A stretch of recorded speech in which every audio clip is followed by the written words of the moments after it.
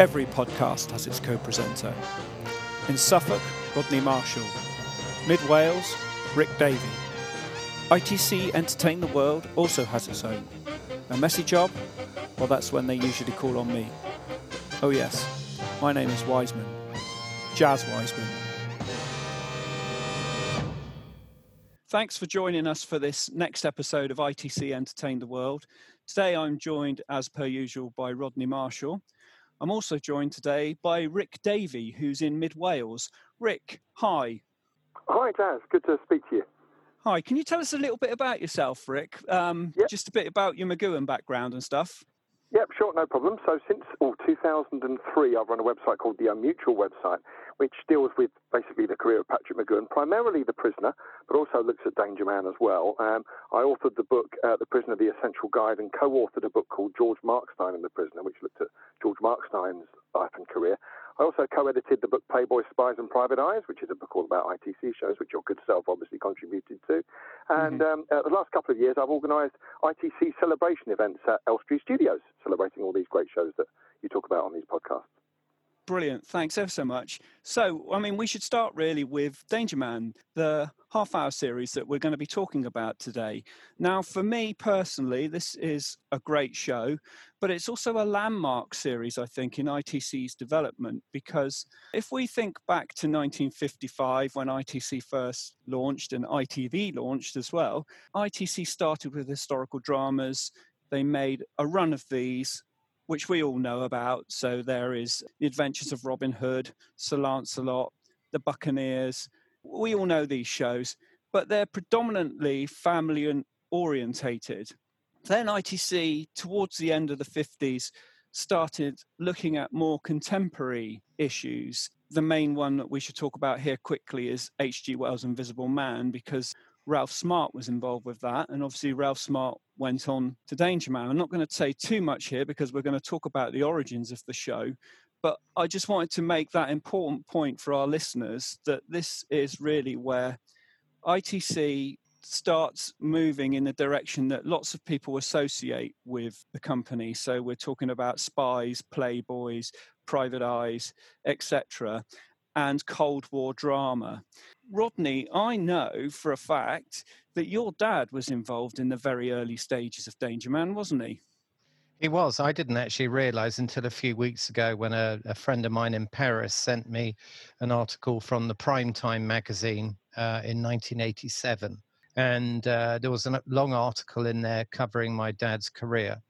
And he talks at the beginning, he was working for Associated British Pictures at Elstree for a princely sum of £10 a week. And for that, he was working on scripts and storylines. And obviously, he needed a little bit more money. And so he he did a bit of sort of nighttime work for an American group called Ziv, who I'd never heard of, but I've looked them up, and they were a massive company in America at the time making American series. Anyway, when the studios found out that he was doing a little bit of extra work on the side, it didn't go down well. So he crossed the road to work for Ralph Smart at ATV. While there, he worked on 3 series, William Tell, The Invisible Man, and the preparations for a new series, which at that time, he says, was called James Bond. And it struck me as quite interesting that you've got those 3 series being sort of worked on at the same time. The past, the swashbuckling William Tell, the present, the Invisible Man, and then, of course, what will become eventually Lone Wolf and then Danger Man as well. And I think probably the Invisible Man is almost, I think Robert Sellers says it's the metaphorical bridge, isn't it, between those swashbucklers and the modern spy series Secret Agent, which, as you've already said, is what a lot of people associate ITC with. Yes, it is that stepping stone, really, H.G. Wells, because it was a family-orientated show, a bit like the Swashbucklers. But when we get to Danger Man, which, as you pointed out there, started out as James Bond for the small screen, and then after Fleming left, it became Lone Wolf as the working title, and then eventually Danger Man, the half-hour series that we are familiar with now. So it is that important stepping stone, H.G. Wells' Invisible Man. And I go back to it because of Ralph Smart. Now, your dad obviously worked with Ralph Smart. Ralph Smart was an Australian who was born in London, of all things, who ended up working for Lou on lots of these swashbuckling shows. But there's an interview on one of the DVD box sets I did where he said he kind of got fed up with historical dramas and wanted to work in a more contemporary world, present day stories. And H.G. Wells was that first sort of stepping stone into that contemporary world for Ralph. But again, like I said earlier, it was family orientated, a little bit sci-fi, whereas Danger Man was much more cutting edge, hard, gritty, the grit that we were talking about in one of our last episodes about Gideon's Way. There's grit in Danger Man as well, and particularly film noir techniques. So early days, Danger Man, we know that Fleming was there, he moved on, it became Lone Wolf, and then after Lone Wolf was dropped as a working title, Danger Man itself. So what's interesting here as well is it's still that 25-minute, half-hour format. I just wondered if we could go into the strengths and weaknesses of that. And Rodney, you could tell me what you think. Well, I remember years ago asking my dad, and he said to me, those sort of half-hour shows, it's almost like a 3-act play where you've got to throw away the first act. Funny that might sound. And I guess that's one of the reasons why we have those John Drake commentaries, that often cover the first 5 or 10 minutes of those episodes. It's almost a shorthand because you haven't got that much time. I think one of the great strengths is I make the comparison between poetry and prose. In poetry, it's condensed. Every word counts. And I think on those 25-minute format Danger Man, there is no room for loose baggage. You can't have any sort of scenes that are a little bit flabby. And so I think if the script writer gets it right, you've got something extremely exciting and taut. If he gets it wrong, then obviously the viewer is left feeling less than satisfied. So I think it does put an enormous amount of pressure on the script. With those scripts, we should point out that Ralph Smart was involved with 26 of those episodes, of those 39 episodes. There were 39 episodes made in this series. 26 he wrote or co-wrote, so that's 2/3 of the series. He really did set the mark for this with the standard of writing. He did bring in some great writers, a couple in particular I want to talk about. Ian Stewart Black, who became associate producer, and Joe Eisinger. And both of these writers were victims of the McCarthy witch hunt in the US. So we gained from their crackdown on writers and directors and actors who were probably considered a bit left field. And Lou picked up on all those people, didn't he? And they all had great experience in film and some in television. And that's really, as well, another important point about Danger Man, but also the ITC shows up until that point. He really didn't care about those politics or whatever. He just wanted to make the shows. And he saw those people as people who could write, direct, act, whatever, and thought, right, well, I don't care if you've been blacklisted in America. I'm going to use you. And I think that's very forward thinking of him. Yeah, I think so. And I think also he was looking at what America was creating at that time. You've got shows like Naked City, which started off as half hour. You've got Peter Gunn, which was half hour. And he looked at the popularity of those shows and I think thought, yeah, we can do something contemporary. I mean, I threw Peter Gunn at you the other day and said, obviously, as soon as Peter Gunn was over, Lou Grade had him over at ITC and even had the same person, Henry Mancini, do the theme music for the show he worked on as a sort of Craig Stevens as a photographer, isn't he, in the ITC show? Yeah, Man of the World. And I think he was looking at what was happening in America, what was going on in a way of series that were interested in contemporary themes. And I'm sure the popularity of a show like Peter Gunn would have given Lou Grade that confidence. Yeah, okay, we can do that. Yeah, and very forward thinking again with him, with all his shows being shot on 35mm film. So he knew that he could sell directly into the States. and other markets, including Australia and France, Germany, Spain, pretty much anywhere in the world. If you can do it on 35mm film, it's a standard. We can get it there. Did you want to add anything about Ian Stuart Black? My understanding is he came on literally as Ian Fleming left. So whether it was a disagreement about financial terms or the way the show was going. But of course, there is this wonderful irony that what was going to be, as you said earlier, Bond for the small screen ends up, of course, becoming anti-Bond.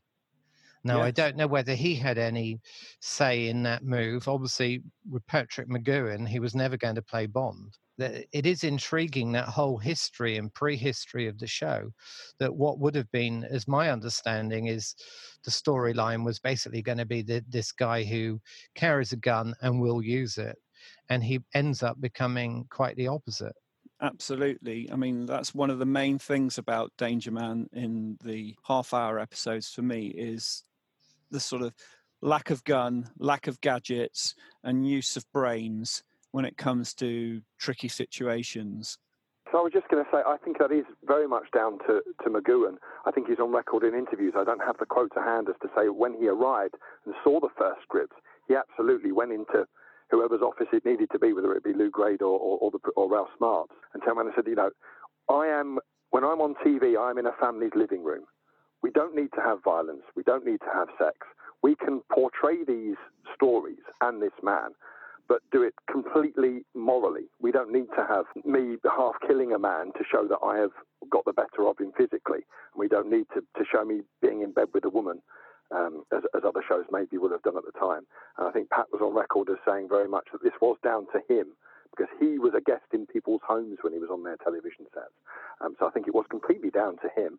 There are kind of these urban myths going around, he would never kiss a woman on screen. He did actually kiss quite a few women on screen in shows in the 50s, shows like The Vise, and he did a BBC play where he kissed a woman on screen, the film Gypsy and the Gentleman.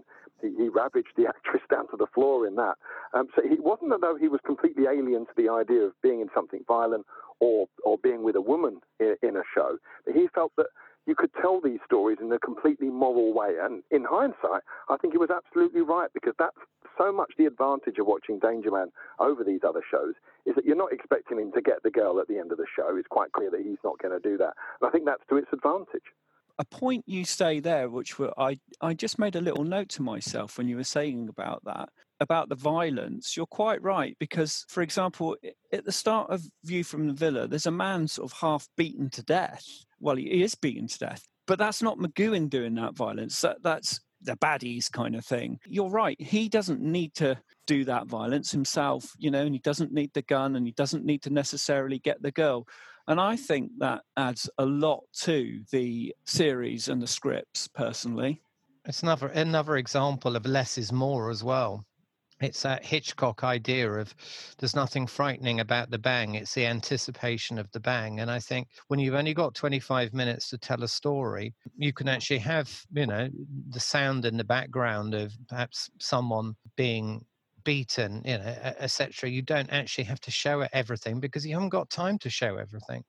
And I do think Rick's point is a great one, that basically, McGoohan's moral code drives Drake's moral code, not vice versa, because clearly the original idea for the character was going to be far more traditional, not gumshoe, because he's not a private eye, but that, as I said earlier, have gun, will use. And it becomes quite the opposite. I can only think of one episode off the top of my head where he ends up shooting someone, and that's self-defense. You hardly ever see him using a gun in the show.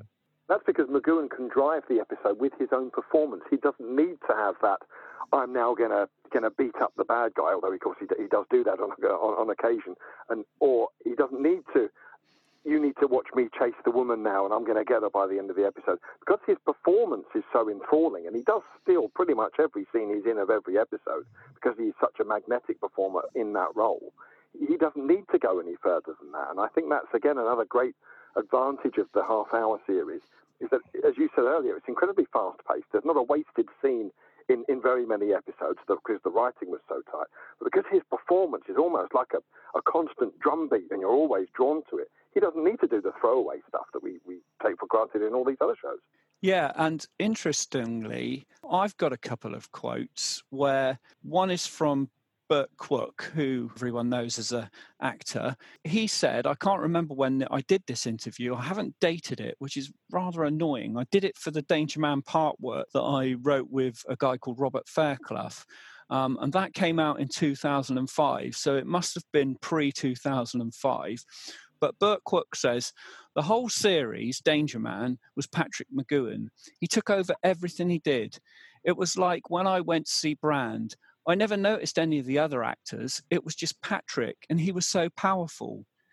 And I've also got a quote from Peter Graham Scott. When we did the DVDs for the Australian market, we did some DVD audio commentaries with Peter Graham Scott and Brian Clements. And Peter said something very similar. Patrick really was the driving force, I feel, in Danger Man, because he had this tremendous drive. So every scene he appeared in, it would start with a punch and it'd keep going, that was the thing. And that's what made them so interesting, actually, because the stories are, to be honest, fairly straightforward. But he gave this terrific drive to them. It made it all seem very urgent and very real somehow. So that's interesting that both an actor and a director who worked on this show are reinforcing what you're saying there, Rick. Yeah, absolutely. And I think it becomes very clear when you watch the series progress that he is Danger Man. If you take McGoohan out of it, as other shows do, they replace the lead actor or whatever, I don't think it could have worked with any other actor. It just would have been a completely different show and therefore not Danger Man. And it's totally McGoohan that drives that performance, drives that character, and therefore drives the show.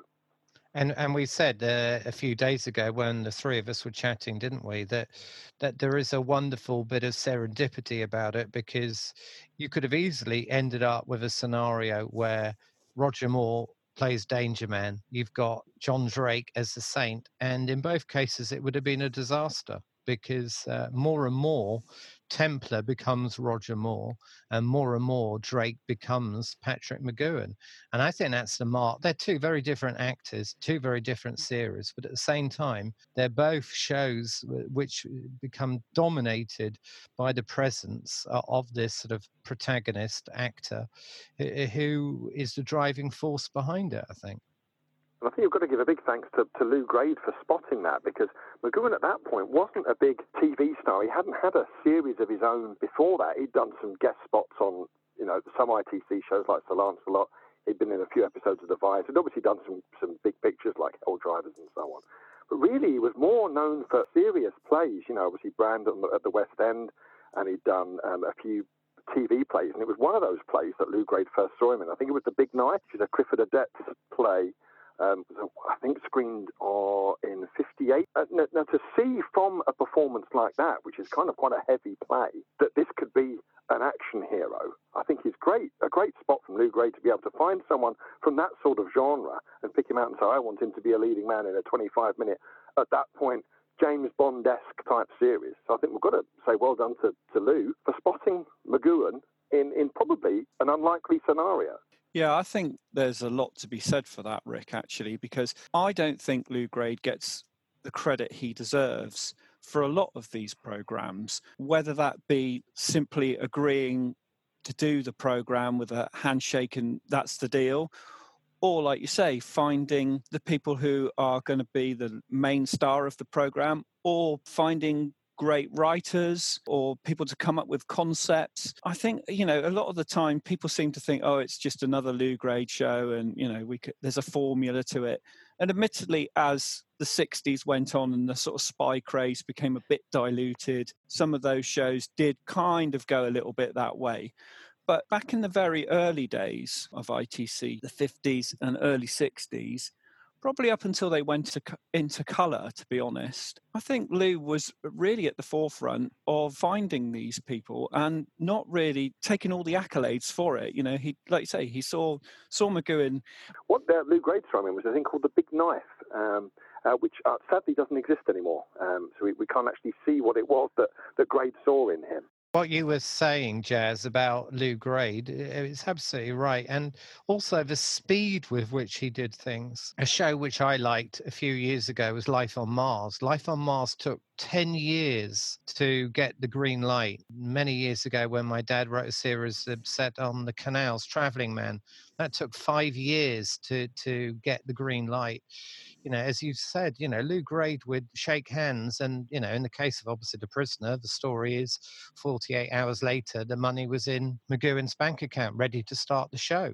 And I think the fact that I think everyone is fascinated by the financial side of Lou Grade. And I honestly believe his vision was a dual purpose one. Yes, of course, he wanted to export shows and make money, but he also had an artistic vision, and he was interested in that. And there's no reason why it has to be one without the other. You know, without the exports, you're not going to get shows being made on 35mm film like mini movies, are you? And so there has to be that side to it. There's always been a snobbery against the TV series. The TV serial, or the one-off play, which doesn't really exist anymore, they were seen as far better. The TV series was seen as sort of formulaic, and each week it's just a sort of a new twist on a familiar theme. I think one has to get past that snobbery as well. And of course, the second layer of course, this is ITV, which, as we were chatting the other day, was still seen as being slightly vulgar. The Black Death, as the head of BBC called ITV at one point. I'd say a third level of snobbery as well is that it's actually television, and television was considered the lowest form of entertainment at that time. The BBC was very much like, oh, you know, stiff upper lip radio and a little bit of television, and films were considered this amazing, go to the cinema, see this Humphrey Bogart superstar, whereas television was seen as this sort of lowest form of... Well, look at the Radio Times. The Radio Times was basically radio with 4 pages of TV sort of shoved on the back. You know, I think that was the thinking still in the late 50s. I'd say even beyond the late 50s, personally, I'd say probably until about 65, 66, when we started making more kind of quirky, interesting shows that television began. And that does include some of the BBC as well as was being produced by ITV. I think that extended probably until, the mid-60s, personally. But anyway, we've sort of gone off topic a bit there, which is really quite nice. Going back to the half-hour Danger Mans, we should talk about the scripts and, in particular, some of the stronger episodes. We've made a list. Perhaps we should start really with View from the Villa, which is considered to be the pilot. I mean, I've watched all these so many times, and I don't think there really is a pilot as such, because I think you could watch virtually any of these episodes and see it as an introduction to Danger Man.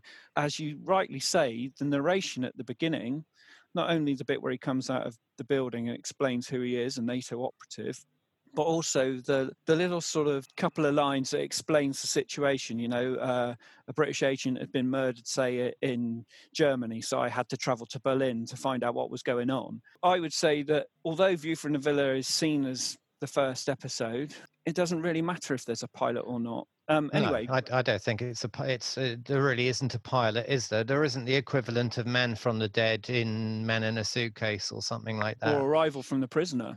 You could watch any of them. There is no suggestion that we're being introduced to a new character. You know, he's comes in post teaser as if he's been on the TV for a year, doesn't he? Yeah. So View from the Villa obviously has got the Portmeirion footage, which was directed by John Schlesinger, who went on to do a number of great movies. I particularly like that because, I don't know, I just think it's a great little story, and there's some wonderful directing in it. In particular, when I talk to people about Danger Man, about the film noir look of it, I always say to them they need to watch that scene from View from the Villa where Barbara Shelley has her back to the camera in a very darkly lit scene, and then she turns around and slowly moves out of the dark to reveal herself. That piece of, I don't know how long it is, 25 seconds of film, is so noir, and it's absolutely brilliant. And full credit to Terry Bishop, who was a director on that scene, on the whole episode. And once again, we were saying last week or the week before with Gideon's Way, I described it as a bit of a Janus series because it's got one head looking back and one forward. There is still a noirish element to this. I think that probably got watered down pre-production, because if you look at what the original main titles were going to be, it was Drake coming out of a building as a shadow, lighting a cigarette, and suddenly his face is lit up and the show begins. That's downplayed a bit when they sort of modernize the opening part of it. But I do think there is almost an element of a Raymond Chandler type feel about those commentaries at the beginning. And I actually miss them in the hour-long episodes. I rather like that beginning, because often he'd use quite a bit of dry humor. And again, this is something people don't always associate with Drake and McGoohan. I actually think he's very funny in the show. I agree with you, and I also agree with you about the fact that there is this film noir quality, and I think it does go through the entire run of those half hours. I think the music adds a little bit to that, because the music, I think in the half hours compared to the hours, is a little bit slightly more basic. I don't know if there was less of an orchestra available to record the soundtrack for the half hours. Jazz, I don't know whether you know a bit more about that, but the music's very noir. There's a lot of flute, there's a lot of sort of basic instruments playing on their own with maybe just one beat behind it, which I think really add to the kind of air of mystery about each of the episodes that you're getting. You're aware of where Drake is, but you're not quite aware of exactly what's going to be happening next. And you're right, there's a noir quality about that. No, I think that the music is darker. When it comes to the hour ones, I do like High Wire or whatever it's called, the theme tune for the hour ones, but I do think they're a little bit more light-hearted almost, that those half-hour ones, that the music really does suit the sort of that film noir feel of a lot of the episodes. It's very jazz-orientated, excuse the pun on the name there, and quite laid back in some of its playing. But the thing is, those jazz musicians, they're so brilliant and so tight in the way they play it. They can create that atmosphere so well. It's fabulous music. It really is. And it's definitely a smaller orchestra. You can hear that it's more like an expanded jazz band. I'd probably say that's probably an 8 or 11 piece maximum orchestra listening to it. Great music though. I love listening to all the little sort of alternate versions and stuff as well. So you get about 6 different takes on the main theme, ever so slightly different. Fantastic music. And I think the music, you're right, it really does add so much to the whole atmosphere of this show. And also, don't you think? Sorry, I was going to say, don't you think also that sort of the images that come with that main theme tune, they really suit the half-hour episodes, because he's in a rush. He's coming out the building. He gets in his car, and quite a few times in that original series, he'll make a little comment like, "I've only got half an hour to get this done." There is almost this feeling in those titles that it fits in with that. Let's get on with it. Yeah, and part of the, obviously, noir look that we're talking about, well, a lot of the noir look is obviously down to the lighting. And when you watch the episodes, some of the episodes are quite darkly lit, which is obviously a noir trick as well. So I know that people in the press were getting quite excited, and in the industry press as well, were getting quite excited at the time about what Danger Man was doing in terms of the way it looked on screen. And I'm not talking about, say, the critics. I'm talking about people who worked within the industry, technicians, people who worked at things like Cine Weekly. They knew definitely that Danger Man was a huge step up in production, in writing, directing, the actors, compared to everything that ITC had done before. This was really like ITC had been to university and graduated with a first-class honours degree. Yeah, and I think, again, I don't want to obviously downplay the role that all of the fabulous crew had on Danger Man. But again, I think a lot of this came from McGoohan, and I've actually got a quote here from an actress, Angela Brown, who was the girl in the pink pyjamas in the episode of the same name. And when she was interviewed by Dave Jones in, I think, about 1997, she said the following, which follows on from what you just said. She said, I just adored him, and he was so kind to me. I was a kid. I was 21. And he took over the lighting, I remember. There was a scene where I had to be lying there rescued from some terrible situation. I was lying there thinking, what a lovely man. And between takes, he was saying, get more light there, get more shadow there. He was actually lighting it at a time when he wasn't in charge of anything. He was just the actor. And I think that kind of absolutely, describes what you were just describing there, that there was a darkness about it. And I do wonder how much of that, judging by that quote there, came from McGoohan. And I think what's also interesting about that quote is that it dispels another myth that McGoohan wasn't liked by his female co-stars. We've got one there saying that she was basically falling in love with him. Brilliant, yeah. I love that quote. I must admit, I don't recall ever hearing that one before, so it's really lovely to hear a new quote. I think you're right there, Rick, in terms of the lighting, because obviously McGoohan, I think, wanted to do everything with this show once it got going. As we know, he directed an episode, Vacation, which is his directorial debut. And I thought he handled that really quite well, actually, for his first go. I think you're absolutely right, Jazz. I think he does a great job on that episode. I'd love to know whether he was pestering almost to have a go at direction because he wanted so much more control than maybe what he was getting before that. But I think he does a great job. I've got this wonderful quote here as well from the Danger Man ITC publicity book that ITC sent out in 1960. And some men are born to danger. Some have it thrust upon them. Others seek it. John Drake has danger hurled at him from all three sources. He has a spirit of adventure in his blood, and danger is his livelihood. I just think that's absolutely great and real sort of like proper boys' own stuff. And here we go. This is going to be like a real great series. And I think that comes across in the episodes. I mean, you mentioned View from the Villa.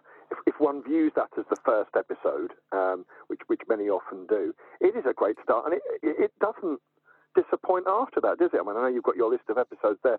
So many of them are real, as you say, boys' own stuff, where it's total escapism for the viewer. One week is in Caracas, although it's always the studio, of course. The next week is in, southern Italy or whatever. And there is that escapism you can go with him, but there's also that gritty realism that you get at the same time. And not many series mixed the two very well. They were either high camp or they were real gritty drama like Gideon's Way. I think Danger Man meets both aspects absolutely perfectly, especially in these half hours. Yeah, I mean, I think it is that perfect blend of style and substance, because it is more stylized than a Gideon's Way, but there is more substance than there is with particularly the sort of late 60s ITC shows. I think here you've got grit, but you have also got a certain amount of glamour. And as I sort of very briefly said earlier, there is quite a bit of humor. I mean, in that first episode, View from the Villa, when he arrives at the sort of murder scene, and it's him who notices that there's a negligee on the bed in the next room, and he knows it doesn't belong to the wife. And the local police inspector says, "This is Rome, Mr. Drake, not New England."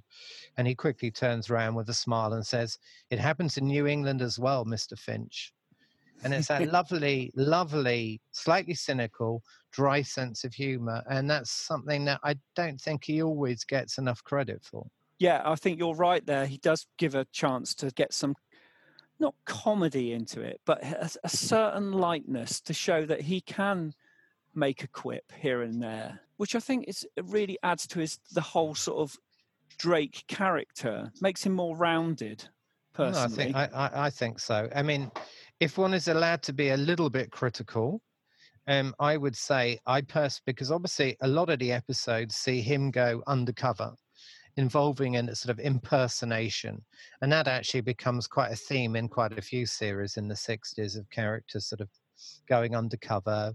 And I think the one time that I feel a little bit uneasy is when he goes undercover as this full-on sort of drunkard bore. And I just occasionally I then feel it's a little bit OTT. He does that, I think, in The Blue Veil about slavery, and it's a good episode. But I do just think sometimes less is more with him. When he's going undercover as perhaps a slightly pompous journalist or something, I think, that it's very subjective, my opinion, but I do feel that he's better when he holds back a little bit. Yeah, I would agree with that as well, actually. I prefer View from the Villa Drake or Drake in, say, The Key, where he's not undercover, to the one you mentioned there, where he is the sort of drunk. I get why they did that story, but I must admit I prefer the other Drakes I was talking about. I've got some notes here about Time to Kill. Now, when I did a commentary with Brian Clements, he claimed that that was going to be the pilot episode. But I liked Brian, but I don't actually believe that. I got it down here in production order as the 4th episode. And Brian always used to change his stories about, I was the writer of this and that. I mean, for years, he told everyone he was the writer of the pilot episode of The Avengers, which actually he wasn't, because Hot Snow was the pilot. He wrote episode 2, as it states on the script, brought to book. But I will give him credit, because a lot of the actual episodes he wrote were good stories. And I do like Time to Kill, where he's handcuffed to this lady called Lisa. It's a bit 39 Steps, probably, or a bit The Defiant Ones, which obviously was in the movies in 1958. And it's got Darren Nesbitt in it as this assassin. And there's quite a nice bit of location footage, because we haven't really spoken about the location filming in this series. And that's an episode that's almost all out on location, isn't it? I mean, that's got the line I do love when he turns to her and says, "This is a thing of national importance. I've got half an hour to get it done." And I'm sure that there is a slight wink at the camera for that. But I mean, that's typical Clemens, isn't it? Because there is actually quite a humorous element to that episode. She nearly gets him killed about 4 times by sort of knocking rocks off, or then she upsets him when he's about to shoot Darren Nesbitt. It's quite an interesting mix in that episode. But like Gideon's Way that you guys were talking about last week, almost every episode has a fantastic guest star in it. We've got Darren Nesbitt in that one. Nobody can outact McGoohan, really, but they all give it a good go. And I don't remember a time of anybody being miscast. You could pick a load of other ITC shows where you think, well, they weren't so good in that role. That wasn't their best. But in Danger Man, everyone's spot on in their performances, I think. And when you get a real star like a Donald Pleasance in position of trust, I think it brings out that extra layer in McGoohan, as it were. Yeah, absolutely, because he's got somebody to act up against. I mean, Pleasance is superb in that episode. I totally agree with you. Yeah, that's a fantastic story. I think when we were chatting informally the other day, we all said that the great thing with that is Donald Pleasance is a 3-dimensional character. He comes across as sort of old school pompous at the beginning. By the end, he's actually almost heroic. And so it does show that if the script writers were on song, you can still get 3-dimensional characters within a 25-minute format, which is quite a skill in itself, isn't it? When you look at the list of actors and actresses in these episodes, like Barbara Shelley was in View from the Villa as Gina Scarlotti, I thought she was fabulous in that. As Rick said, there's not a miscast person in any of these episodes, really. And you've also got some cracking actors playing tiny parts. I'm thinking one I watched the other day, The Conspirators, which has got this wonderful location shooting. It's sort of this coastline backdrop. It's meant to be a Channel Island. I don't know where they filmed it, but that's got Alfred Burke as the sort of the gatekeeper. And he's only in a couple of scenes, really. So you have got some fine actors and actresses playing relatively small parts. Yeah, and going back to that location shooting on that, I think that was probably in North Wales somewhere. I've got the details for that. I can't remember in amongst all my millions of notes here. Because, of course, they did go to Portmeirion more than once. The landing in episode of Journey Ends Halfway, that's filmed there as well. Yeah, so, there's 6 episodes where they make use of Portmeirion footage. A lot of other North Wales stuff as well. They go to Lake Vyrnwy, which doubles, I think, as a Czech border post, I think, in one episode, the name of which escapes. Time to Kill. Great. I knew you'd know, Jazz. You're always the man for any facts when it comes to any ITC show. But we should really give thanks to Douglas Twiddy, who I think was the locations manager on those half-hour Danger Men, and actually found those locations. Patrick McGoohan didn't know of Portmeirion at that point, so this was all down to Mr. Twiddy that was a particular location chosen because it could double for Italy as it did from View for the Villa, it doubled as China as it did in one episode. So we really should give thanks to him for that, because obviously without McGoohan having gone to Portmeirion in 1959, he wouldn't have then returned there 8 years later to make The Prisoner. So all of us that love that ITC show as well, we really should be thanking Douglas Twiddy for finding those fantastic locations. And as you say, John Schlesinger filmed so much of that location stuff as well. And it shows because it's filmed really cinematically. Well, I mean, there are some, as you say, Rick, there are some fantastic locations. I mean, the Sanctuary, which is sort of set up in Scotland and has some fantastic scenes at the train station. The one we just mentioned, The Conspirators, there's almost a Bond-esque one, Under the Lake, which is dealing with sort of Nazi counterfeit notes. And there are some brilliant, brilliant locations. Time to Kill is so much of it of that episode is filmed on location. I know there's quite a bit of second unit and stuff, but as Rick rightly points out, so well directed by Schlesinger. I agree, there is such a cinematic quality to them when they get out on location, and you can see that. And I'm glad you mentioned Sanctuary there, because I feel that's a great story, but I also think that's quite a risque and daring story for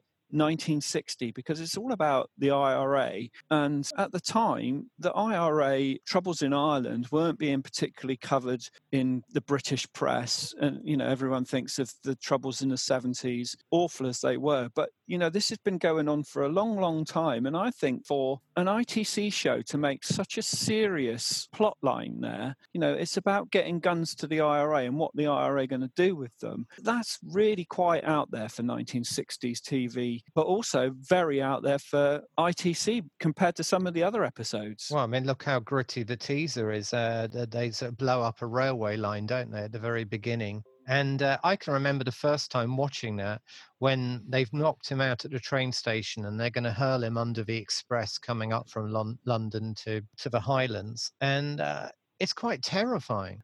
You know, that was really quite dark. And yet in between, there is almost a slight bit of humor when he constantly is trying to keep the wife who's innocent in the room, because he knows that if she goes out the room, he's dead. I think that's a wonderful episode. And I do think when they get out into the wilds, which they do in one of my favorites, the Gallows Tree, again, set up in Scotland, where I thought Paul Rogers is brilliant in that. There really is a Buchan-esque quality. You mentioned 39 Steps earlier.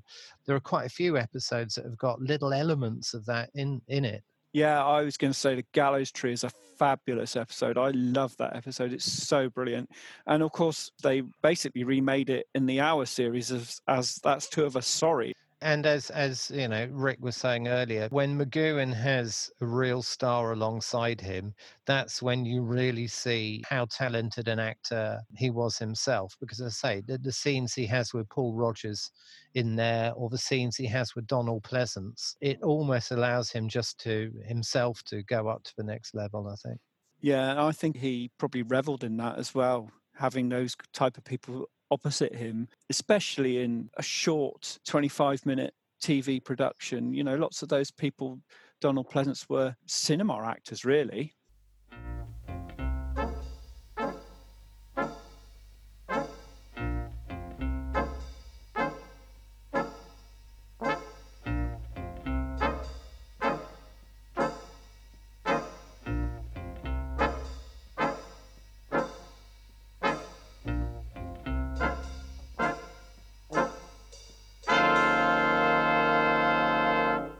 Are we going to say anything at all about whether there was a sort of Danger Man rules book? There probably were certain things because how driven it was by McGoohan. Yeah, I wonder if that's a sort of unwritten rule book that is probably said that when it comes to the scripts, do not put Patrick in a situation where he is going to have to be romantically involved with a lady, or that he is going to pull a gun on someone. And it might just be as simple as that. I mean, we haven't got any documentation, sadly.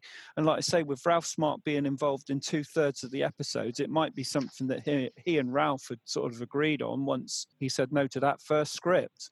I mean, you did send me the script for The Journey Ends Halfway, and they do have certain rules about the pronunciation on the front of that. Yes. I don't know whether you count that as a rule, probably not, but that they do make it clear that they want Drake to sound mid-Atlantic. Mid-Atlantic, yeah. Yeah. Which becomes less the case, of course, in the Hour ones, doesn't it? Yeah, I was going to say you're right, and he's very much the sort of British secret agent in the hour-long series, whereas in this one he is, mid-Atlantic, and you're supposing that he works for the American Secret Service with the opening titles. Of course, they superimpose the Capitol building, don't they, on the street in the opening titles. But what sort of ruins that is that he crosses the road, and then along goes a Morris Minor, which is probably the most British car you could ever imagine, and that kind of ruins that slightly for those that are eagle-eyed. But yeah, I wonder if there is a rule book. I think that one of the things that I think always comes across, and it comes across in an episode that I like a lot, which is one of the early episodes, Joe Seta. McGoohan, or John Drake rather, always has to be on the moral side of things. He has to be on the side of what's right and what's moral. And I think that comes across in that episode. He's not coming across as the man who wants to womanize the lead actress. He's just coming across as the guy that really wants to help her get justice. And I like that episode because I think it's on the verge of being unrealistic. For those that are listening that don't know the episode very well, there's a blind lady is in the room when her brother gets murdered. And the only way they can catch the culprit is by her pretending she could see all along. So there's this sequence where McGoohan is talking through an earpiece to her to say, right, turn left now, sit down at the table, brush your hair, look in the mirror, to try and fool the culprit into thinking that she knew it was him all along. But there's very much a moral code throughout that episode that I'm just helping her out because she is on the side of what's right and the bad guy's on the side of what's wrong. And that's who I am. I'm not trying to womanize. I'm not trying to get one over on anybody. I'm just on the moral side of right. And I think that comes across in practically every episode. I absolutely agree with that. And I mean, he does actually say at the end of The Key, he says that he's actually sick and tired of doing other people's dirty work. That there are certain times in the series where he either refuses to do things or he makes a point of saying he's actually really uncomfortable being asked to do that. I think in Time to Kill that you mentioned earlier, Jazz, I'm sure he says at the beginning of that one something along the lines of, I'm not assassinating someone for you. Yeah, and in The Key, it's the wife who is, betraying the secrets. But Drake knows that although the British agent is lying, he knows his wife is basically being used by another agent. So, they're in effect, the British agent and his wife are both victims in that episode, which I think is quite an interesting little storyline. One of the things that all three of us, I think, agree on is that when the script was good, the 25-minute format is not a handicap. And I think a lot of people look at Danger Man and they think of the hour-long episodes, understandably, where you've obviously got more room for character development. You've got more room to perhaps add the icing on the cake. But actually, in these half-hour episodes, you've got some really taut storylines. And I do think there are advantages to that. I think there are times in the hour-long one where occasionally it lags a little bit. And you just don't get that here because there isn't time for it. I was just going to say that, and I agree with you there, because what it means is that you have to stick to the main plot. There is no sort of secondary subplot going on in this 25 minutes. It literally is what we have got to get over. Yeah, and I think that's to its credit rather than, as a bad point, as Rodney said. There's very few episodes where I can think, we could have strung that out a bit longer. And how many of those episodes would have been a lot poorer if they'd have tried to get the story across in 50 minutes? I think they work perfectly as that 25-minute, fast as you go. They're so fast-paced, even by modern standards where, everything has to be fast-paced these days. There's no room for character development on TV anymore, it seems. Even up to those standards of today, they're incredibly fast-paced. They're not dull. I've got 3 kids, one of which is 13, and he's just at the right age for ITC shows. And I put on. We watched The Key and then The View from Neverloo. We watched 2 of them back to back. And he absolutely loved it. It wasn't too slow. It was just pitched exactly right. And I think you don't get that in the hours. You only get that in the 25-minute episodes. The hours have lots of greatness to it. And I'm sure there'll be a podcast devoted to them at some point, Jazz, where we can wax lyrical about how great the hour-long episodes were. But the 25-minute episodes are just fantastic. I think also that there's a little bit more mystery about Drake, perhaps because you've only got half the time to tell the story each week, but also we're not quite sure who his boss is. He doesn't have a home. So there is that nomadic feel to it, whereas obviously he's got that sort of muse home in the hour-long ones. And I quite like that extra mystery. I think it suits Drake, and actually I think it suits McGoohan. It does, because like the character, McGoohan didn't want anybody to know his private life, and I think that's exactly the same with John Drake, and that's what makes him such a great character. You don't know what his family situation is, if he has one. You don't know whether he's a Lothario like Jason King or Simon Templar or whatever. We don't know, and frankly, we don't care. I think you're so right there. I think the fact that he is a lone wolf, we don't know much about him at all. I think that adds a real depth to the character as well. He will give a little bit away now and again, but other than that, you don't really know much about him at all. And I like that. I think that's a strong point in terms of the script writing and the whole series in general, personally. And I don't think the mid-Atlantic thing even has to be a weakness. I mean, it was often used in a detrimental way by critics. But the fact is that he's sort of everyman. He's a global secret agent. And so it seems to me it makes perfect sense that he doesn't have a very English accent or a very American accent, that he sort of belongs everywhere and nowhere. Do you know what? When I watch it, I don't even sort of notice the sort of mid-Atlanticness when it is there. I kind of just think, well, that's how John Drake talks. And like you say, it's kind of everywhere and nowhere. So at the same time, I think it's incredibly clever. Going back to Rick mentioning Joe Setter there, that episode, that was a rewrite as well. That was an Invisible Man story called Blind Justice. I was going to talk about an episode called The Island, which is where two hitmen end up against Drake and a girl who sort of stows away on the plane. Her name's Bobby. Her father owns the airline. That's a little bit like Time to Kill in a way, because Time to Kill obviously is Drake and a woman again against the two brothers, one of which is Darren Nesbitt. But the two villains in that, Alan Cuthbertson is one of them, are really, really fabulous. I don't know if you guys have They're quite humorous as well in a weird way. That's Peter Stevens, I think, is the other one, isn't it? Yes. I think that's another episode which has quite a rather nice, slightly light comic touches to it, because, of course, both Drake and the girl and the two prisoners are both trying to convince this strange guy on the island. It's almost out of Treasure Island, isn't he? Yeah. They're all trying Michael to convince Ripper, him. great performance. Yeah, well, they're all trying to convince him, no, we're the goodies, they're the baddies. I absolutely love that. It's Peter Stevens as Mr. Jones and Alan Cuthbertson as Mr. Wilson. And I love the way they just talk to each other as Mr. Wilson, Mr. Jones. You couldn't get more, like you say, ITC villainish in some sort of ways. It's a bit stereotypical, I suppose, but it's one of the first times they ever did it. That's an example, I guess, of where Danger Man moves away from realism, because, of course, Drake takes over flying the plane, so it crashes into the water, and seconds later they're sort of paddling out or whatever. But that doesn't matter.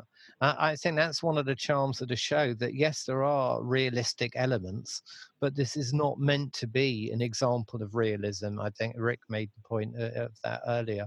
That's not the intention here. Yeah, it's escapism bordering on realism. I love the fact that you mentioned those two characters, Jazz, because I'm sure everyone's familiar with the Bond film Diamonds Are Forever, which came, 12 years after that? And there's two characters in that were sort of, very much, hello, Mr. Such and Such, I can't remember their names now, but the two sort of camp villains in that. And I do wonder whether they'd maybe seen that episode of Danger Man at the Island when the writers of Diamonds Are Forever came up with those particular characters. I wonder whether the writers on most Bond films weren't watching half of what's going on with Danger Man, to be honest. I mean, like we talked about Time to Kill, and he's got a gun that's hidden in a loaf of bread. It all screws together a bit like The Man from the Golden Gun. I know that obviously Fleming had written the book, but it hadn't been made on screen. And I do think the episode I mentioned earlier, Under the Lake, there are quite a few of those sort of Bond-esque episodes. And you can imagine that perhaps the filmmakers might have looked back on a few of those Danger Man episodes and thought, oh, I rather like that idea, or I like that setting by the lake and the mountain, and using the sort of, it's got the sort of lift sort of thing, hasn't it? Cable car, yeah. Yeah, the cable car, sorry, that takes them up. And you think at that point that the sort of the baddie who isn't really the baddie is going to push him out. There are quite sort of Bond-type feel to that episode, isn't there? You can absolutely see why McGoohan was touted as being a Bond and was approached. As we know, he turned it down twice, but you can absolutely see why they would have looked at him in his role as John Drake and said, this is the man we want to be Bond. Yeah, it would have been a very different thing if they had got him. To be honest, I'm glad they didn't, because what he did afterwards, we would have never have got. I do think Danger Man, Half Hour, Danger Man, 1 Hour, and A Prisoner are all very time-specific pieces. I mean, Danger Man, Half Hour wouldn't, I don't think, have worked in 1969. I mean, it's a world away from like the ubiquitous Mr. Lovegrove, isn't it? Of sort of 65 vintage or whatever, where you have certainly got a sort of swinging London, slightly psychedelic, slightly sort of drug orientated feel to that episode. There's nothing like that in the original series. I just wanted to quickly talk about Drake's bosses, as in Hardy, who was played by Richard Wattis, and Colonel Keller, who was played by Lionel Merton. I know we mentioned that he didn't really have a main boss as such, but there were a couple of episodes where these characters did turn up. Wattis obviously played Hardy in the 1 Hours on an occasion or two, and so there's that link there. But he's I suppose he represents the British establishment, doesn't he? And Keller represents the American establishment. Yeah, there's one episode, you know the series better than I do, but there's an episode where it begins with he's been dragged over to deal with some case and his boss makes him breakfast. Do you remember that episode? Yeah, that's Hardy.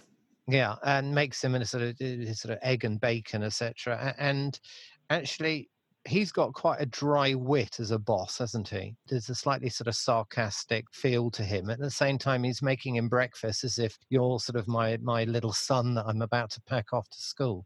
Yeah, I think Hardy definitely sees Drake as being beneath him. But isn't that another great thing about Drake's character, that we don't really have any idea about his background? As in, did he go to Eton? Did he go to the local comprehensive?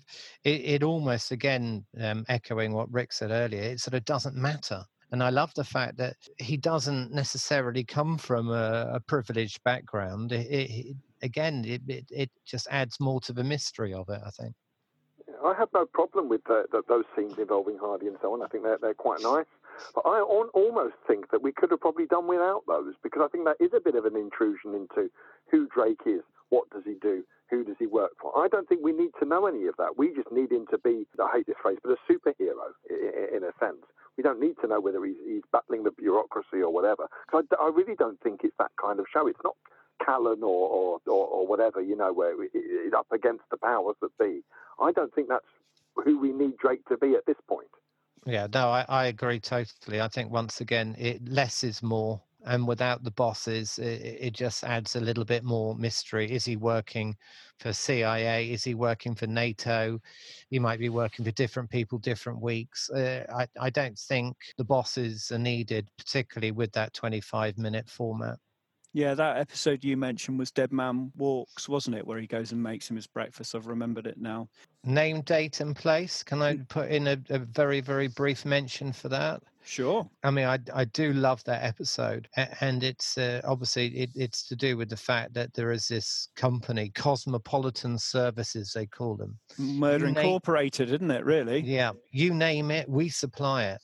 And yet it's all coming out of a very respectable London. So you've got this guy who's about to go off with his wife to watch some horse racing. And the lady who comes around to Drake's flat is a very sort of upmarket lady. And then there's a young woman who attempts to assassinate him in Paris.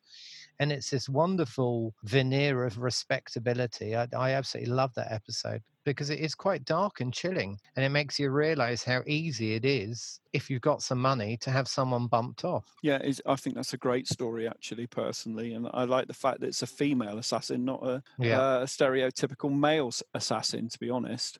Danger Man was broadcast in 1960, started September 1960 on ITV. Something that's probably forgotten about is that actually in the US, it was networked on CBS between April and September 1961. And I know that people are always saying, ITC shows, they didn't do well in America. There's a kind of urban myth about them because lots of them actually were networked. I admit they didn't run for their whole run, but I was, again, looking at some stuff today and I was thinking, where does this urban myth come from? Because Okay, so the Baron ran for 14 episodes on ABC in prime time at 10 o'clock. Danger Man was on CBS. When it became Secret Agent, it was also on CBS. The Persuaders was on ABC. Man in a Suitcase was on ABC. And I think Man in a Suitcase, for example, was up against Star Trek. So actually, it's not always easy to sort of qualify how popular these programs were, because in the modern day era, you'd have recorded one and watched the other, or watched it on catch-up TV or whatever. In those days, you didn't have the option to do that. And if you put a brand new series up against a really popular cult show, American show, it's quite hard, isn't it? Well, I think that's the thing with, like you say, Man in a Suitcase, but also the Persuaders ran against Mission Impossible. I wanted to debunk that myth, actually, and say that a lot of ITC shows were shown on networks in America and a lot at prime time. We could debunk a second myth at the same time, and that is that this argument that Lou Grade was Americanizing British TV. If I ask my French friends, for example, I mean, you've got your favorite show, The Persuaders, is enormous still in France. Danger Man is very popular in France, as is The Saint, and none of them see the shows as being at all Americanized. They think it's very, very English. So I think it's something that the TV critics in England had a real bugbear about. And I don't think anyone else saw that at all. I think most people just enjoyed it. I think Rick used the word earlier as sort of slightly escapist, fun stuff. Yeah, I completely agree with both of you. I think that is a bit of an urban myth, and you don't see, to call them punters. I don't see the punters saying that at all. And you're absolutely right. If you speak to people from overseas, especially in Europe and indeed in Australia as well, where these shows are very popular, Jazz obviously worked on all the box sets for a lot of these shows for the Australian market. They don't see it as at all Americanized, and I don't see ITC shows as that way at all. Even the ones that came later, Handler and Hopkirk Deceased, you couldn't have a more British show, really. I know that kind of the scripts sometimes were toned down because the Americans maybe it was felt wouldn't understand it. But I completely agree with what you said. Well, I mean, I threw out a sort of quote to the two of you a couple of days ago from Arthur Marwick, this sort of social historian. He said what a lot of people in Britain were complaining about being Americanization was actually modernization. And what I think we're talking about this evening is the fact that Danger Man was offering something contemporary and really crisp and modern. That's what it was doing. You're absolutely right, and Jazz said at the beginning that this broke the mould in some ways. The British audience was used to Robin Hood, Sir Lancelot, but maybe Interpol calling, 5960 kind of was moving into a different direction. But Danger Man very much, I think, was the first one that really gave the audience something different. You talked earlier on about Lou Grade and being, he loved variety. But he wanted A Night on ITV to be a variety show. So he wanted a bit of comedy. He wanted something a bit more highbrow. He wanted something gritty. And Danger Man gave you that for the first time, really, gave you this escapist drama, which at the same time was real drama. It wasn't a play of the week. It was a character almost out of the 1930s serials, a superhero secret agent, but darker than that. And I think this was the first show to really do that. And I mean, let's remember, it's escapism, but at the same time, quite a few of the episodes deal with quite serious themes. So the one we were talking about earlier with Donald Pleasance, Position of Trust, that begins with this photograph of a girl who's only, I think, meant to be about 20 and looks 50. Because she's been on heroin. And that's almost a raison d'etre for why he goes out there, because he wants to see what he can do to break up this whole opium grower, moving to smugglers, going on to the mafia. So it didn't stop them from dealing with quite a few themes that were serious ones. I totally agree with you there, Rodney. I think that some of these scripts were fantastic in terms of going to places that no other show might go at the time. Like I mentioned, The Sanctuary. And well, The Journey Ends Halfway. Sam Denham, who's a big ITC fan, pointed me in the direction the other week of the fact that The Journey Ends Halfway is possibly based on this Second World War doctor in France, a real person who had pretended he had an escape route all the way to Argentina, and lots of refugees, lots of Jewish people paid him a fortune, and he said he had to inoculate them against sort of illness, and basically what he was doing was he was killing them and dumping their bodies in the River Seine. And so you can sort of see the links between that and the journey ends halfway. You can't really get much more hardcore as a subject than sort of genocide by a doctor. We did mention the sort of lack of gadgets in this right at the start. I mean, there are a few gadgets that he does use. I mean, I think there's a facsimile machine in one, which is not really his gadget, but he uses it. And there's some CCTV and a two-way radio thing. But generally, this show's definitely not not driven, but there's not a heavy use of gadgets, is there? Not anywhere near as much as there is in the hour shows. And again, I think that's because it's so tightly wound due to the format of 25 minutes that there almost isn't time for that. That would be because you need to see him building it. You need to see what was going on and why he's doing that. That's 10% of the episode gone, and there just wasn't time for that. Do you think that's also a case of it being pre rather than post Bond as well? Yes, and I also think that probably they did it once in Time to Kill, where he had the gun and the loaf of bread and he had to build it all. And like you say, that's probably, I don't know, a tenth of the episode time, and they don't really need to do that. And especially as he's not going to use guns. The gadgets, like I said, they tend to be not his gadgets. They're gadgets that are, a facsimile machine's not really a gadget as such, I suppose. I suppose it's just technology. It's modernization, as you were saying earlier, isn't it, Rodney? I mean, I think it's one of those interesting things. Does one see the gadgets that appear more and more in the hour shows as a welcome addition, or are they a bit of a time filler sometimes as well? I do love this taut 25 minutes, as you said. There's no room for subplot. There's no room for any sort of superfluous scenes at all. I've got in my hand here a German Danger Man paperback that I was looking at earlier. It's actually credited to Ralph Smart, of all things. So it's not a TV tie-in where they get someone like Robert Mayle to adapt scripts.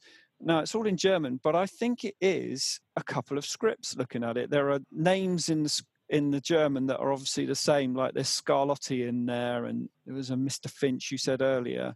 So that's a nice little oddity, because I was going to mention the tie-in sort of merchandise, because one thing that I don't think we did even say anything about it with Gideon's Way. No, there probably isn't a huge amount of merchandise, though, with Gideon's Way, was there? With the Swashbucklers being predominantly aimed at a younger audience, we should say, there were, ITC did commission things like William Tell jigsaws and Robin Hood little bits of merchandise and that. And there were some interesting bits and pieces relating to Danger Man, especially considering that Ralph Smart was hoping to make this a more adult show. I think it also must have appealed to younger viewers, because there's the board game, which is different from the hour-long board game tie-in. There's the paperback, it's an American paperback, Target for Tonight, which is, I suppose, aimed at a more adult audience, but there's a US comic. So this is kind of where we get the start of this spy toy-related and merchandise spin-off really beginning to happen as well. So Danger Man is quite important in that role, I think, as well. That builds throughout the hour shows as well. With as you say, there's a second game, jigsaw puzzles, more novelizations in various languages, and it hadn't really happened up until that point with an adult show. And also, as we know, boys never really grow up. So boys and their toys, I would still happily collect a Danger Man car with figurine in it, etc. now. Like, I still collect all that sort of nonsense. We all still do, don't we? Yeah. So, any other episodes that you guys want to sort of mention, or any writers or any directors? I mean, we haven't mentioned any of the directors really as such. I suppose we did mention Peter Graham Scott briefly, but Charles Friend directed 10 episodes. Michael Truman directed 5. Terry Bishop 4. Seth Holt 3. Ralph Smart, there he is, writing 26 episodes, but he also directs 2. And there's a couple of others who come in and do sort of single episodes, including Patrick McGoohan, Clive Donner, Pennington Richards, Anthony Bushell, and Julian Ames. I wonder if there's anything that you guys wanted to add about them. I think one of the stamps of quality that this show has is that you don't really notice who the writer or the director is. We know that there are some shows where you think, that was Peter Duffel. I can tell when Peter Duffel has directed A Man in a Suitcase, because it's very different from the other directors. Here, I can't think off the top of my head of any scripts that seem particularly weak. I think some of the plots are too complicated, so the 25 minutes doesn't quite work. But I just think the overall standard of the directing and the script writing was so good that you don't start thinking, that's Ian Stewart Black episode. Or I don't know whether the two of you would agree with that. I do completely agree, and I'm glad that Jazz mentioned Peter Graham Scott at the beginning, because I think he's the perfect Danger Man director. I mean, he himself would always give that quote that always amuses me, that I was chosen because I was quick and I was cheap. But he was quick. He could work with that quick turnaround, but yet not let the quality dip. And I think that's true of all the directors. I think they were all chosen. Michael Truman's a great example. They could work quickly, under pressure. They had a background in film, so they knew how to direct something cinematically. They could work quickly under pressure as well, but without letting the quality flag. And I think that's really to all of their credits, really, that, as you said, Rodney, you're quite correct. We don't know who the director is from one episode to the next, because they all almost worked in that uniform way. We work in film, so we know what we're doing. Let us do it quickly and do it the way we want to do it. And it all comes across as being beautifully lit, beautifully made. And in terms of the writers, it's remarkable that one doesn't notice that it's a Brian Clemens script, because, I'm sure Jazz will agree with me, later on, you can always tell on various series that it's a Brian Clemens script. And here, I think he holds himself back a little bit. There isn't that element of going slightly overboard or creating caricatures. I think he holds himself back in a bit, much to his credit, so that his scripts don't stand out as being different. I was going to say to that, I don't think Ralph Smart would have let him, to be honest. When you look at how much control Ralph had over this show, I don't think he would have allowed Brian or any other writer come to that, to sort of stray too much or too far away from what we've talked about earlier. One thing about the episodes that we haven't mentioned is they had 5 days to make an episode, which, when you think about it, is incredible. So they literally went to work on a Monday, and the end of the Friday, that was it. They made that episode that week. Yeah, I mean, that just doubles my admiration for it, because you don't watch them and think that was cobbled together in 5 days, do you?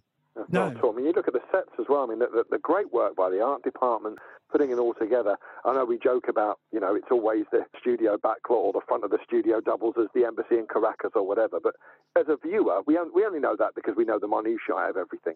But just as a viewer watching these episodes, you could be in Bogota or wherever 1 week to the next, because everything just looks so great. I don't remember a Danger Man half hour where I'm thinking, that just set looks shoddy, doesn't it? They're clearly not, where the palm trees are, even though it's the same palm tree. You don't notice that when you're just watching it as a casual viewer, I don't think. And I think that's to the credit of everybody that worked on those shows. I think where the directors were very clever is when you look at some of the sets, and I've been looking at The Journey Ends Halfway for a little project of mine, and quite often the sets are sort of hinted at. So you foreground, the two main characters chatting away, sort of telling part of a story. And in the background, there might be a Chinese vase and a little screen. And that's actually enough with a little bit of Oriental type music to convince us that we're in China. You don't need any more than that. You did say earlier that less is more.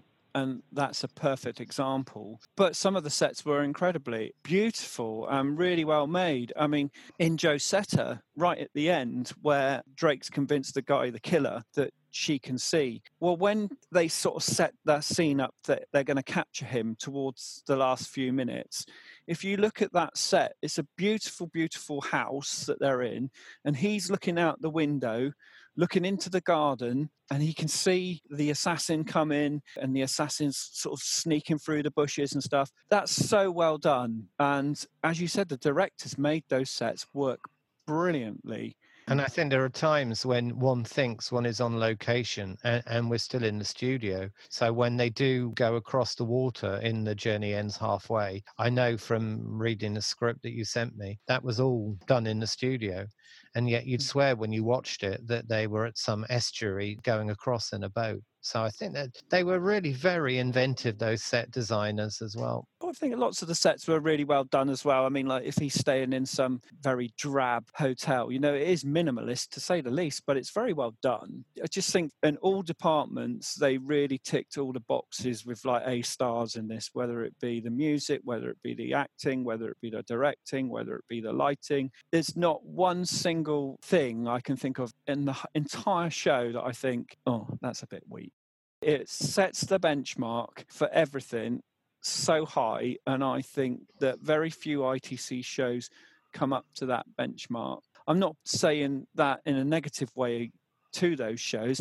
I just think they didn't have McGoohan being that constant driving force that Bookwork, Peter Graham Scott, Angela Brown that Rick mentioned earlier, they all say that this was McGoohan's driving force. He wanted to do everything and get it right, and I think real testament it shows.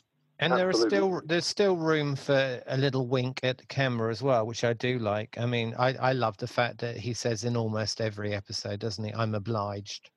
And it becomes his sort of one of his little sort of standard phrases. And even some of the darker episodes, there is still room for, as I say, that dry sense of humor of his. In The Journey Ends Halfway, they don't call it China in the actual episode, but it's clearly meant to be China.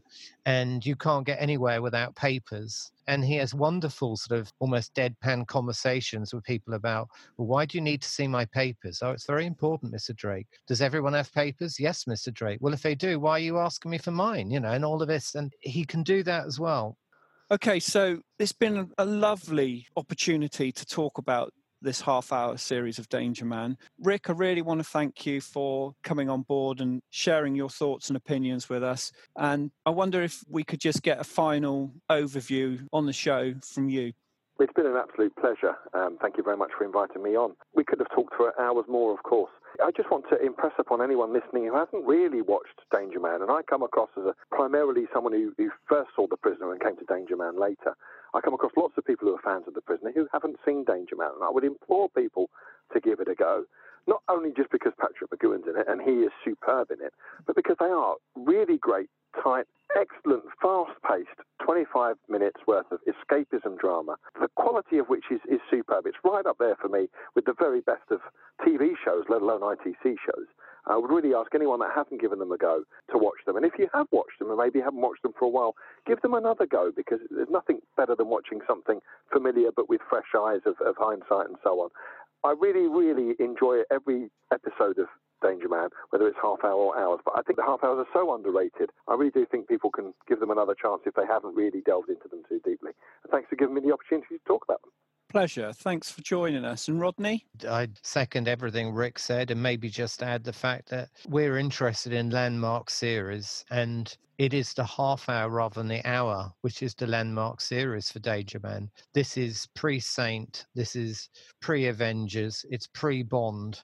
This is where the sort of the 60s starts. You quite rightly said it's not swinging 60s, but in many ways, Danger Man was the start of something new. And that makes it exciting in itself. And I personally think I'm so used to hour-long shows. There's a real novelty about being told a story in 25 minutes. I want to say thanks to you again, Rodney, for again being my co-host on this. It's been such a pleasure to be able to share almost 2 hours of your time and Rick's time just nattering really about what we think is great about Danger Man. I just want to say thank you to everyone who has listened to the first podcast as well, and for all the comments that are coming in. It's really great to get your feedback. We really, really appreciate it. Again, if you can let us know what you think is good about this episode, what you liked, what you didn't like, we're all ears, because like I said before, this is new to us. We've only done one. This is our second go at it. We're still learning, but I'm so thrilled by the feedback you've been giving us. It seems that you've been wanting to hear people talking about ITC shows in some sort of depth for a long time. I'm just sorry we didn't do it earlier. Coming up next in episode 3, we're going to do Man in a Suitcase. Again, Rodney will be joining me for that. Well, Rodney's going to be joining me for all of them because he's my co-host. In episode 4, we're going to do The Persuaders. Episode 5, The Zoo Gang. So I hope that gives you all something to look forward to. So you just don't think, oh, that all they're doing at the moment is looking at black and white shows, because obviously we're going to cover all the ITC shows, and we'll go into sometimes do specials, talk about novelizations or talk about film locations or tie-in merchandise. Thanks again for listening, and we'll hear from you hopefully soon. And it's bye from me. Bye from me. And goodbye from me.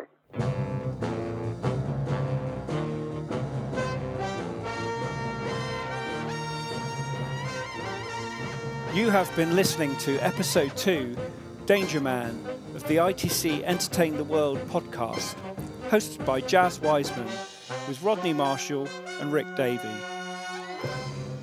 This podcast was made on location and edited and produced by Jazz Wiseman. It was a Bitter and Twisted limited production for the morning after.